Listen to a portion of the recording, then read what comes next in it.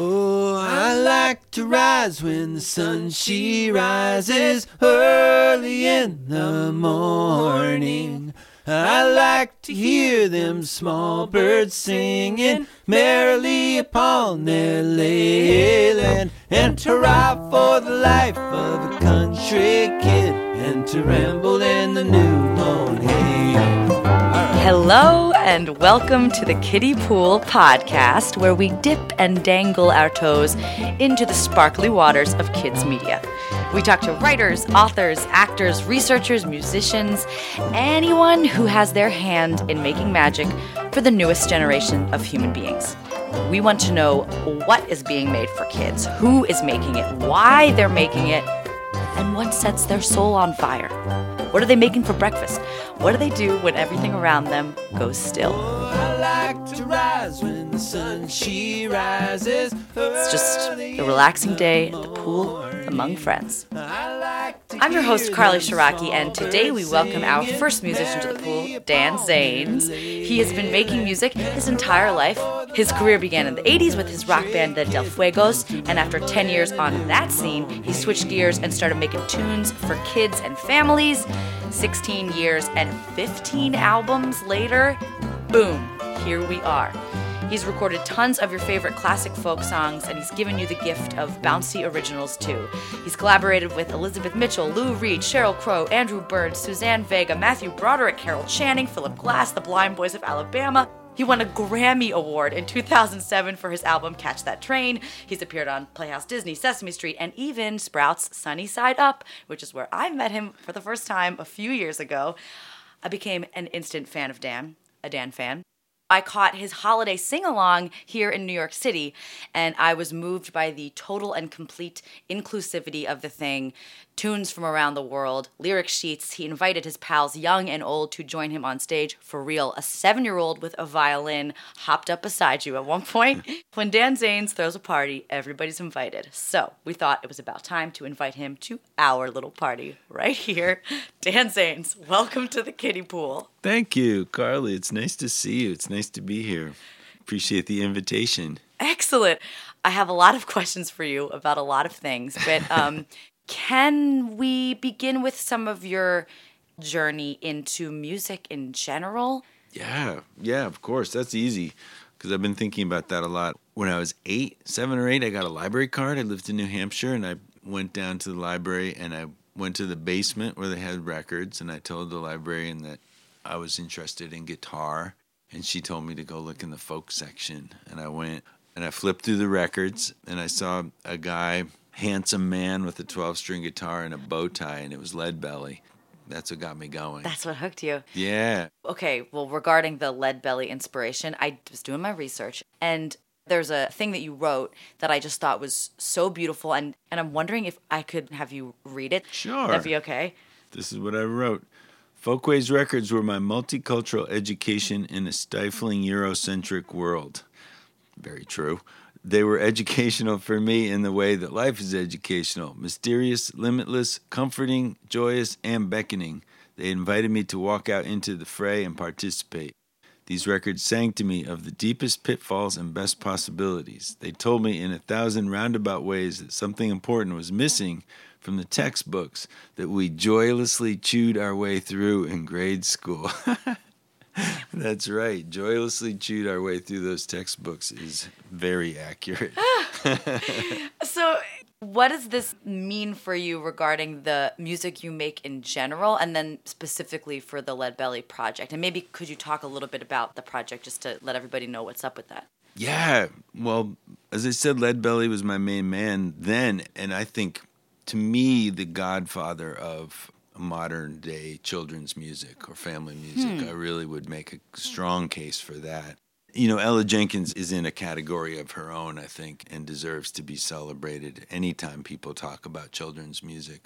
But I think this idea of this sort of family music that a lot of us strive to make, this shared experience for young people and old people together, I think Leadbelly really set the template for that. The first record that he made for Folkways was a record of children's play party songs.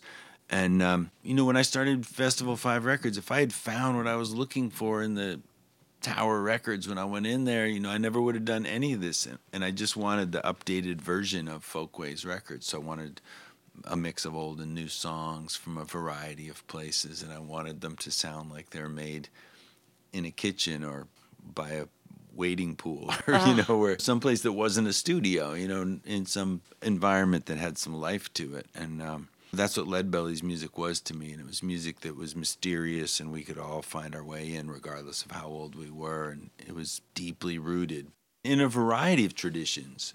So that told me when I listened to that music and I could hear what he was singing about, it didn't connect to the stuff that we were learning in school. It told me that there was something essential missing from what we were learning, and the word Eurocentric didn't come to me until much, much later.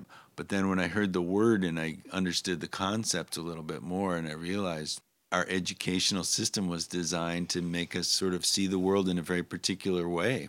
And it was designed to make us see the world in a way that didn't particularly include people like Leadbelly. So, no wonder it was joyless. It was so narrow and so limited. But these records gave me the idea that there was so much more out there. So it made me a little bit unhappy with school as it was, but it also made me really want to know more about the world and its people. You mentioned this moment in Tower Records looking for music and then not finding the thing you were looking for, and that's part of your origin story in terms of getting into making kids' music. You couldn't find the thing you were looking for, so you made it yourself. It's like a little piece of lore, Dan Zanes' lore. What do you find the difference to be between being in the studio and shaping that raw sound that you described and then throwing a live party, which I would describe your show? Is this like a party? What are the differences between recording and performing live for this kind of music? Well, we want the end of the recording to feel like a party, but recording is an unnatural process unless you're recording everything live, which we don't necessarily, but we want it to feel like that in the end. My mother is a photographer, and she had a mentor, a German photographer named Lotte Jacobi, who would set up these elaborate photos, take hours to set up a shot. And when you would see the end result, it would look like people crossing the street on an average day, for example. So it would look like a spontaneous moment in time, but it was something that she would take hours to set up. And her way of describing that was art requires artifice. And that's kind of how I feel about recording. We want it to feel like a party, but sometimes we have to work to create that feeling. But what we're working towards is, when I went into Tower Records and I didn't find what I was looking for, I decided I would make some recordings. My big dream was that I would make cassettes for families that I knew within a 5-block radius of my house. That was the beginning and the end of my idea, because I was making a solo record at the time, and the solo record came out, nobody cared about it, and everybody was interested in getting more copies of this cassette tape that I had made of my all ages music. So, I felt like I was being directed in another direction. But the idea was always we would make things that would inspire people to make their own music. In other words, buy the CD, that would be great, but really then turn it off and make your own music. So if it sounds like people in a room playing together and having a good time with each other, that's exactly what we want, because I want particularly young people to hear these things and feel the way I felt when I listened to Leadbelly, which is I wanted to do it myself. I just had this feeling that that's something that I could do. Never as well as Leadbelly, but I could do that, and I want to be able to tell stories like that, with a guitar. And so if you're listening to our records and you're hearing things in a variety of languages, or you're hearing people from a variety of backgrounds or a variety of ages, that's exactly what we're putting across, is that everybody's invited to the party. How do you find your collaborators, both the people that you make your recordings with that make up Dan Zanes and Friends, and the people that show up with you live on the road in the various cities that you perform in? It's a super organic process. It's like anything. I think we kind of set our intentions that we want a circle of interesting people around us, and people come into our lives. I mean, that's basically it. Just keeping the antennae up and seeing who's around, and asking people about themselves, and just being open. The holiday show that you mentioned, the 7-year-old who's now 9, he's been playing with us for years. He's kind of a part of the band. And he's been coming to our shows since he was in utero. And through coming to the shows, he decided to start playing. And then his mother emailed me one day and asked if he could play on a song at a show. And I said, of course. And he's been coming ever since. So I don't know, maybe 4 or 5 years now he's been coming. That's unbelievable. Yeah, and it's great. And you know what the thing that's so cool about it is that it means so much more to, at the end of the day, kids at the show walk away and can easily forget about Dan Zanes, but it's going to be hard for them to forget about someone their age who is up on stage as a part of the band playing 3 different instruments. Absolutely. It's beautiful, so my job isn't necessarily to be the great Dan Zanes. It's really just to create space for that stuff, to happen. And that's way beyond what I could have originally imagined for myself. I thought it was really about getting as much of the spotlight as possible. But now I think it's about sharing as much of the spotlight as possible, and that in turn makes me feel better. I love that. That's so beautiful. So you're talking about organic collaborations and just finding your way to people. So how do you negotiate that with the business and industry? Like, I know there have been times in your career where you have collaborated with television networks, and what has that experience been like for somebody that sort of has a soul that maybe conflicts with some of that? Yeah, good question. I think that, we were always trying to be clear about what the end result is, and if being in the corporate side of it, we did a pilot for Disney, for Playhouse Disney, and part of that was that we made 4 videos, and they showed the videos for 2 years while we developed a pilot. It was really a great deal. And I was thinking, I'm just using Disney as an example because that's sort of the biggest, most corporate thing that we've done. But for us, we wanted to reach people, and we felt like we had something good, and we knew that we could make good videos, and we believed in their creative team, and rightfully so. And it, it really helped us. It helped people come to shows. It helped people know about us. So it's kind of an easy call, just for us, it was just being clear on what's the end result. If the goal had really been just to make a ton of money and take the money and run, then I think it probably all would have fallen apart, and it wouldn't have worked out so well. But the goal was really to just sort of broaden what we were doing. And at the time, it's never been about money, and now there's less of it than ever, So, I'm sure that people I know you're a rich TV personality, but the rest of us are not even. We're sitting in a very tiny pool studio in Brooklyn. But that's what I love about family music and things that people do for young audiences. It's very, very rare to run into people who are doing this for the money. And if they were doing it for the money, then, kind of say, well, God bless everybody. People do this for reasons that are pretty much from the heart, I think. And I love that because I was in rock and roll, and that's different. For me, that was a big ego trip from beginning to end. It was maybe not so much in the beginning, but certainly at the end. And that's hard to sustain. It's a hard reason to do anything. Did you consciously let go of that ego thing? Life kind of beat me down. That's really what it was. Beat me down into a good place. So I was in a rock band for 10 years, and then I came out of it, and I felt like when it all ended, I felt like I probably wouldn't live to be 30, So I was 27, and I felt like an old man. And, lifestyle stuff had really, really taken its toll. And I had no connection to music at all.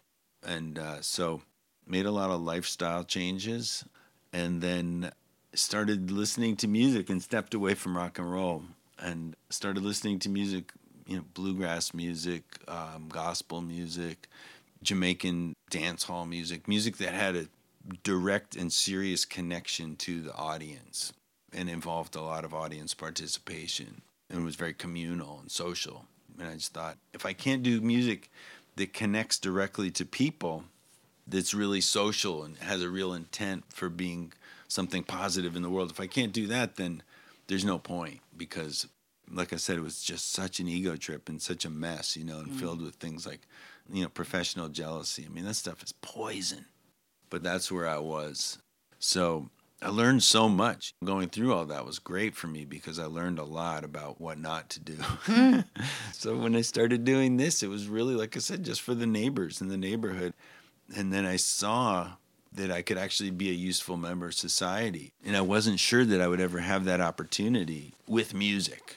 So I saw the opportunity and tried to run with it because I never had a plan B. I don't have any other skills. I love the idea of being more useful. We should all try and be useful. What else are we here for? So these all ages, all people parties that you throw, lately I've been seeing on your Facebook that your shows have been sensory friendly. What does that mean? I mean, I think I have an understanding of what it means, but like, how did you come to that being a priority lately? Yeah. Oh, man, it's the most unbelievable thing to have experienced. So a little over a year ago, I got a call to go play a show in Lancaster, Pennsylvania at the Ware Center. I had started playing shows on my own in addition to with the band, in that it was sensory friendly. And they sent me some materials, and it was kind of based on these guidelines that the Kennedy Center set up. And I didn't pay that much attention. And then I got down there.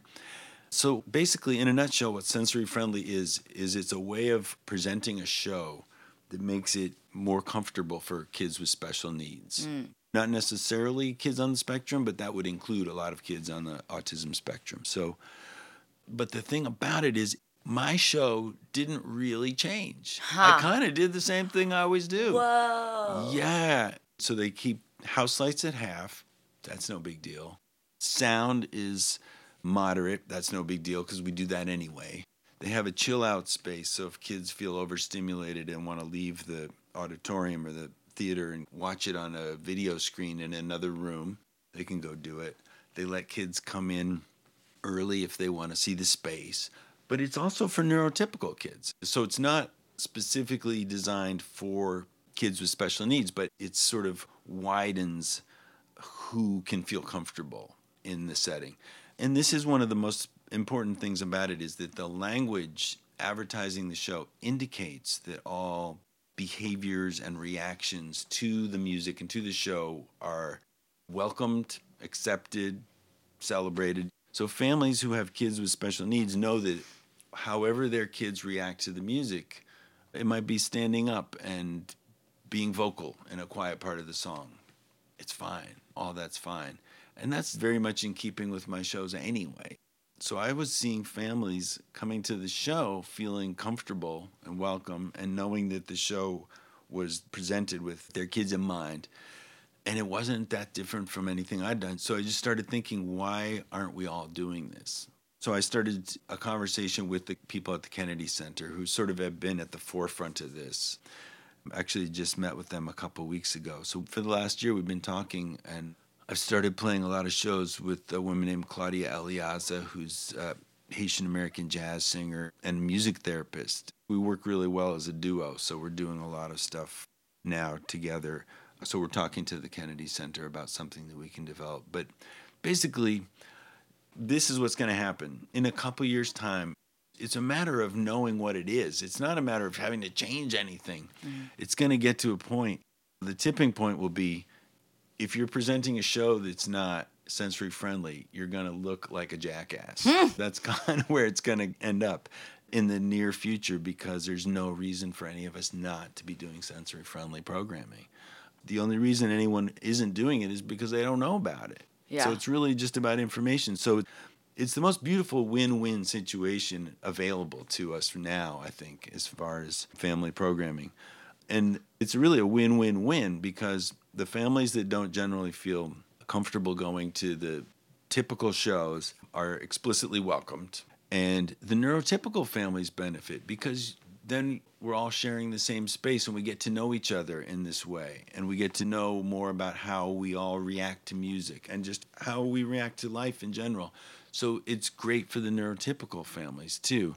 And it's great for the venues because they get more people coming in the door. So everybody benefits. There's absolutely no downside anywhere. So that's why I'm doing it. I love that. That's so cool. And Isn't it great? Yeah, and it's totally what you just said, that it's about being informed, and sometimes it takes time for people to catch on and to understand something. But then as soon as it's right in front of you, it's like, oh, cool. I couldn't imagine a thing going any other way than this. Yeah. And I love being around kids on the spectrum. I've always gotten a lot of emails from families with kids with autism, and it's great to know the different ways that we experience music. I've seen some incredible dancing and just incredible, vibrant reactions to music from kids on the autism spectrum. So as far as a performer, to look out and see a wider variety of reactions, that's exciting. Yeah. And I think folk music in particular is so special because of how simple it is, that you can join in right away with even just catching the beat or the repetition of the words. And there's a place to fit in with a harmony, or like sometimes, even if I know this from singing with some of my siblings, any note will work here. So you don't have to be a person that can sing well. Yeah. Whatever just came out of your mouth actually fits. How do you come to your original music and original tunes? What's that process like? Just kind of sitting down to write a tune, that's really it. I developed a early childhood music education program for the conservatory around the corner here. It's not running anymore, but I learned a lot doing it. And one of the things I learned was that I was kind of complicating everything, and that I could be writing songs while I'm walking down the street. I really don't need my guitar. I like my guitar, but I don't need it. I can write songs without it, just walking and running things through in my head. So the songwriting now has sort of gotten simpler and better, and unless I'm making a record or something, I don't really sit down to do it. So you don't ever just like write a song for you, not for the kids, but just for Dan? Oh, I do that all the time. Oh, yeah? What's that like? That's fun. Yeah, that's fun. I think I'm sort of a 50s crooner stuck in a 21st century body. Just like to, sit and sing love songs all day. That's kind of what I have to offer. Wow. Would you ever make an album of 50s love songs? Yeah, I think I would if I felt like there was any need for it out in the world. If you build it, they will come. I mean. But that's my main interest. I love that. What do you say to somebody that's at the beginning of their music journey, whether it's a person who wants to figure out how to write songs or a person that's got all these songs that they wrote and they don't know what to do with them? What do you say to the wide-eyed youths or the everybody of all ages with wide eyes? Yeah, I think that's the dream right there for all of us, to be making music. That's a good thing. That's what we wanted. That's what it seemed like electronic media was going to take away from us, that desire to play music and make our own music. So yes, say go for it. Another thing that I would say is look around, see who's around, see what people are doing, and see where some potential collaborators might be. And hey, if the collaborators are coming from someplace that may not be familiar to you, well, then that's really good too. I think that's the thing that was so important for me, was recognizing that there were so many people around, who didn't look like me, who didn't grow up the way I grew up, who maybe didn't even speak English as a first language. Whatever the case may be, there are just so many people around, and there are so many possibilities for collaboration. And in those collaborations, I also don't have to always be in charge. I can be the student. I can be the listener. That's the thing that I think also can make this interesting as we become more musical. Where are the possibilities for interacting with other people? And that's kind of what I see as the potential for it all, is maybe that, except for Sesame Street when I was growing up, I looked around and I saw white people everywhere. I'm telling you, that's why Folkways was such a big inspiration for me, because it took me outside of that sort of monoculture that I was experiencing, and to see a broader range of possibilities was what can make this exciting. Sometimes, I think that's my vision for family music or children's music, is just that it becomes more of a multicultural experience. Right now it's more of a Eurocentric, more Anglo experience. And sometimes it's not that I learn a wide variety of songs from around the world, it's just that I share the stage with people from other backgrounds. And I think I love my band. It's a multiracial group of men and women. So it's easier for young people to look on the stage and identify with what's going on, I think, than it might be if it was me and 4 other white dudes, So I love that, but that's better for me. Just as a starting point, the music is better, the experience is better, all that stuff is better as a result. So I don't know what anybody should do. I don't know what anybody should do. I know what works for me. And what worked for me was to break out of what was sort of natural, which is to gravitate towards 4 white dudes. Yeah. the more I broke out of that, the better everything got. Well, figuring out what works for you might be the thing that people should do. I like the way you put it. Well, that's what it is. But being conscious of your whiteness and the group of people that you're putting on stage, the specificity of that intention, did that hit you at a certain point, or was it from growing up with the Leadbelly stuff? Like, is there a moment in time that, like, suddenly you became conscious of a mission statement? Yeah, I can tell you exactly what it was. When I started doing this, I called my friend Mike Feldstein up in Boston. He's my oldest friend, and he was doing what was called anti-bias work with a woman named Dr. Beverly Daniel Tatum, who wrote the book, Why Are All the Black Kids Sitting Together in the Cafeteria? I didn't know anything about any of this, and I didn't know what anti-bias work was. I knew it didn't apply to me because I'm not racist or whatever. I didn't know anything.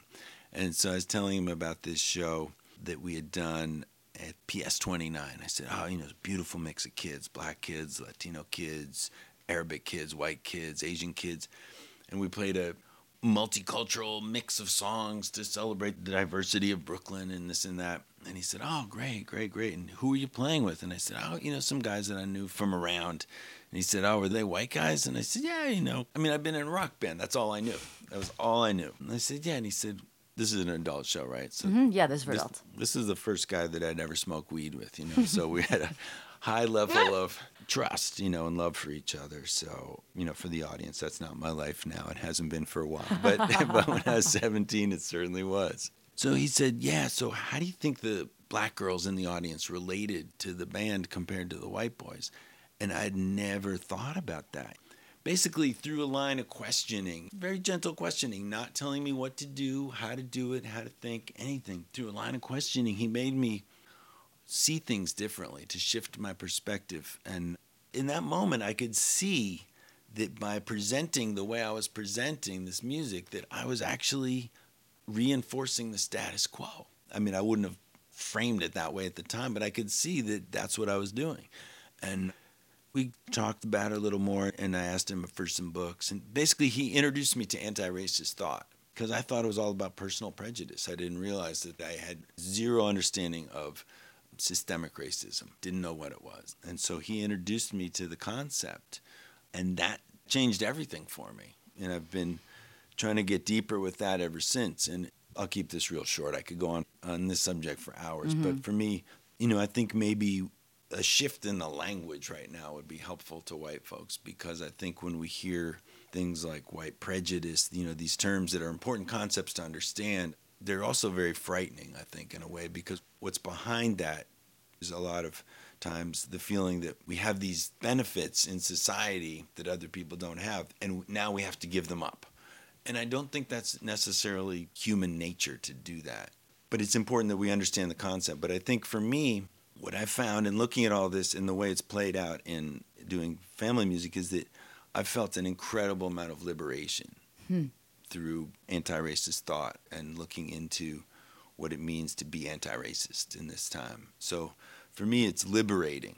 And, all the money in Brooklyn Heights couldn't get me to go back to the time before I understood this, because it's made me comfortable in the world. Because before I got into this, I couldn't be comfortable in a situation where the majority of people in the room didn't look like me. So I got comfortable in the world, and I got comfortable in all settings. And I started to understand the whys of things and the history of things. And the more I understood it, as disturbing as it is, the happier I got, because I felt like I wasn't living a lie anymore. I was actually living in the world as it is. And I could see the potential for change for myself, and also how I could be able to speak more clearly with other white folks about what this is, but not in a shaming way, just in a way of saying, this is what I learned and this is how it changed my life. And this is why, for me, it's a revolutionary way of adjusting my thinking. I love that so much. Thank you so much for that. I love this conversation. Here by the pool. Yeah, hey, the pool is for all the conversations, and I think this is one of the most important conversations that two white folks making stuff for kids and families can be having right now. So yes, we will sit by the pool and we will discuss. And I love what your friend did in his conversation with you, that he asked you questions and got you thinking about things that you had not thought about before in a way that was generous and not an attack. I think that's so key. And I think for anyone listening who's maybe at the beginning of a journey with this stuff, what do you recommend a book? I mean, you mentioned, what was the title? The Kids in the Cafeteria? Yeah, Why Are All the Black Kids Sitting Together in the Cafeteria by Beverly Daniel Tatum. There's one called Dismantling Racism by Joseph Barnt, which is, those two books for me are incredible. Unpacking the Invisible Knapsack is an essay that's readily available online. And the book that I see here next to the pool, The New Jim Crow, is great, just so that you can get another sense of, talk about a reality shift. That book that'll really shake anybody up. So those things are good. There's something called Constructive White Conversations that's been going for about 3 years here in Brooklyn, which is it's a gathering of white folks sitting around the dining room table talking about things that pertain to white folks, in this case, systemic racism and how it affects us and what we can do to shift out of it. The thing that never, ever worked for me was being upset and bitter and telling other white folks what to do and how to do it, coming from this place of the moral high ground and, I know what you should be doing or thinking. And that was a horrible failure when I tried that approach. It was a stage I went through, but now it's just sharing experiences is where it's at. So I appreciate you giving me a minute to share my experience with you and I know we've had conversations around this stuff before, and I think it's just getting used to talking about it with each other, because we're conditioned. The conditioning here in the US of A is deep for white people, Yeah. And so as we just get used to the idea that it's for our own benefit, for our own liberation, if for no other reason, it's crucial that we talk about this stuff. But there are so many other reasons to talk about it too. Thank you for all your words. I think... Actually, where do you go from there, right? Well, no, actually, now we bring it back to the music, I think, because that is the thread here, is the music. Okay, can you pass me that case right there? Oh, yeah. So I'll try not to drop it in the water. Thank you for observing the rules of the pool here. Okay, so when you came to Sprout a couple of years ago, you had a mandolin with you. Yeah. And you taught me how to play a few chords on the mandolin. And I was remember that. Who is this guy, Dan Zanes? This is the best day ever. What is a mandolin? I'm playing it now. Everything's changing. And then I went a week later and I bought a mandolin. Yay. This mandolin right here. I would say that I don't know too much more than the 3 chords that you taught me. So I don't either. Well, I'm hoping then that one or both of us could then perhaps put those 3 chords to use. Yeah. Would you be okay doing a little music with us right here? Yeah, of course. Before we go. Okay, so just take a look at this I thing. want to see your axe here. Yeah, I mean, I think it's beautiful. I don't really know much about mandolins. Oh, that's nice. Isn't that like a good-looking Craigslist mandolin? Yeah, definitely. That's great. There was an incident. We lost a string yesterday. That happens. But that's really cool. It's Yeah. there. Well, maybe we do a song that we both know, and then we can play around with improvising some verses for the fun of it. Sure. These folk songs kind of start in a place we all know, and then can drift away. Sure.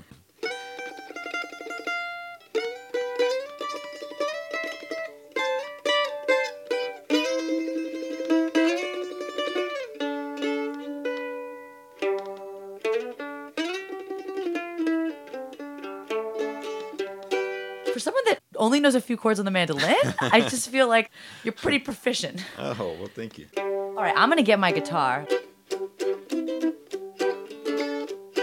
Okay, great. This is our band. From this valley, they say you are leaving. We will miss your bright eyes and bright smile. For they say you are taking the sunshine that has brightened our lives for a while. Come and sit by my side if you love me. Do not hasten to bid me adieu. For this is the Red River Valley and the cowboy who loved you so true. That's how it goes. All right. All right. Do you guys know the song? Does anybody else want to sing? Okay, all together. You guys want to join in? Oh, yes. And here we go. Come and sit by my side if you love me. Do not hasten to bid me adieu. But remember the Red River Valley and the cowboy who loved you so true. Alright, let's see if we can just make up some stuff. So we're sitting right here by the kiddie pool, just splishing our toes in the waters. And it's nice to have you here. I hope we don't fall in if we falter. Okay, yeah. We're going to go back to the chorus? Yeah, we go back to the chorus. Go ahead. Come and sit by my side if you love me. Do not hasten to bid me adieu. For remember the Red River Valley and the cowboy who loved you so true. Okay, do you want to make up a weird verse?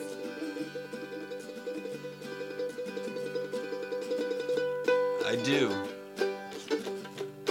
I really do.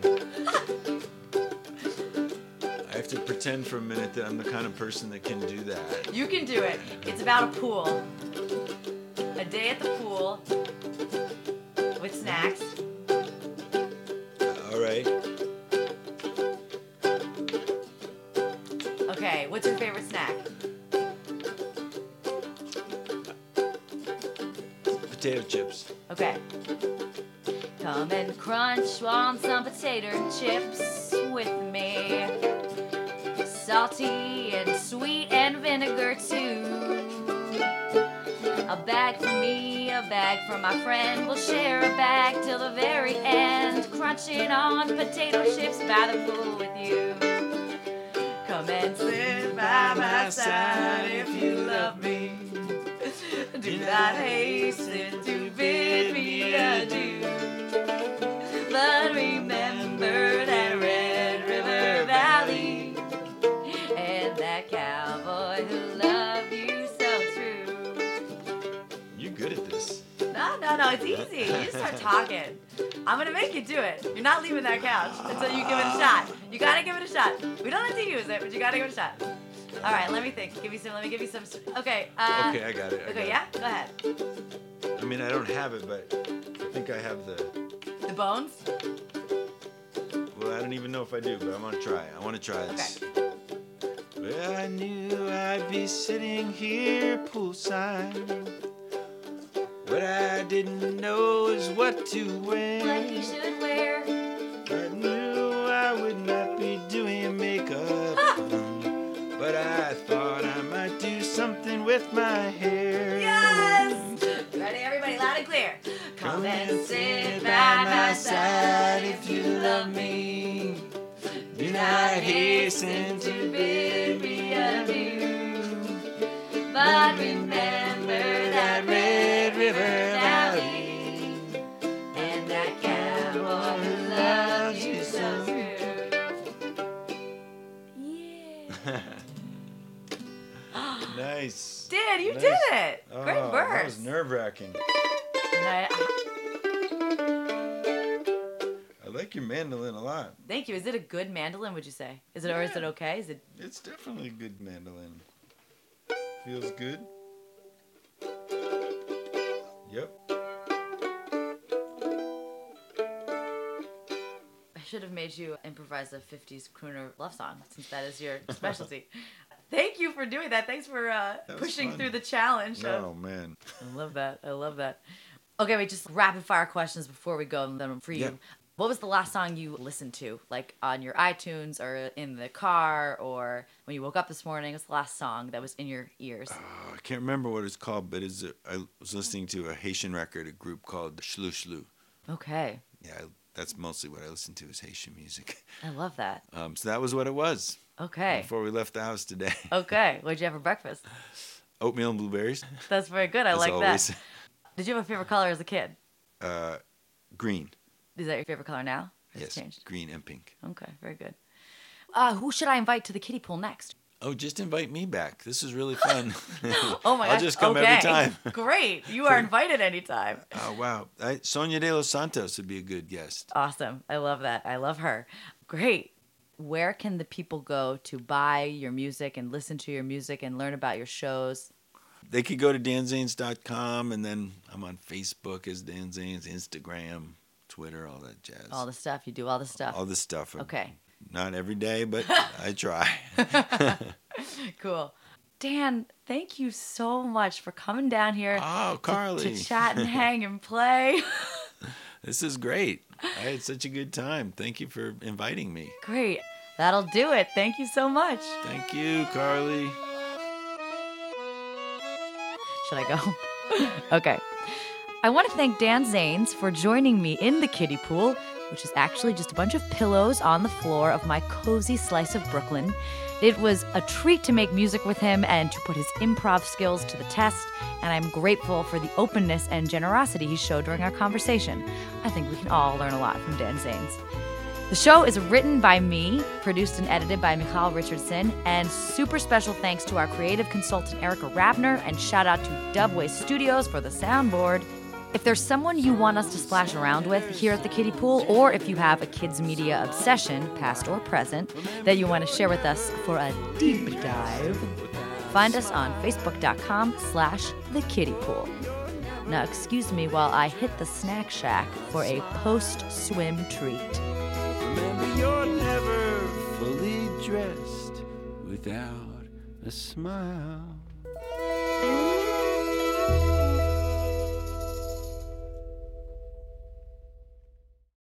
Can I use your bathroom? Oh, yeah, of course. No, Dan. Out. Just go in the pool like everybody else. You're really latching on to the pool. I I appreciate that. Yes.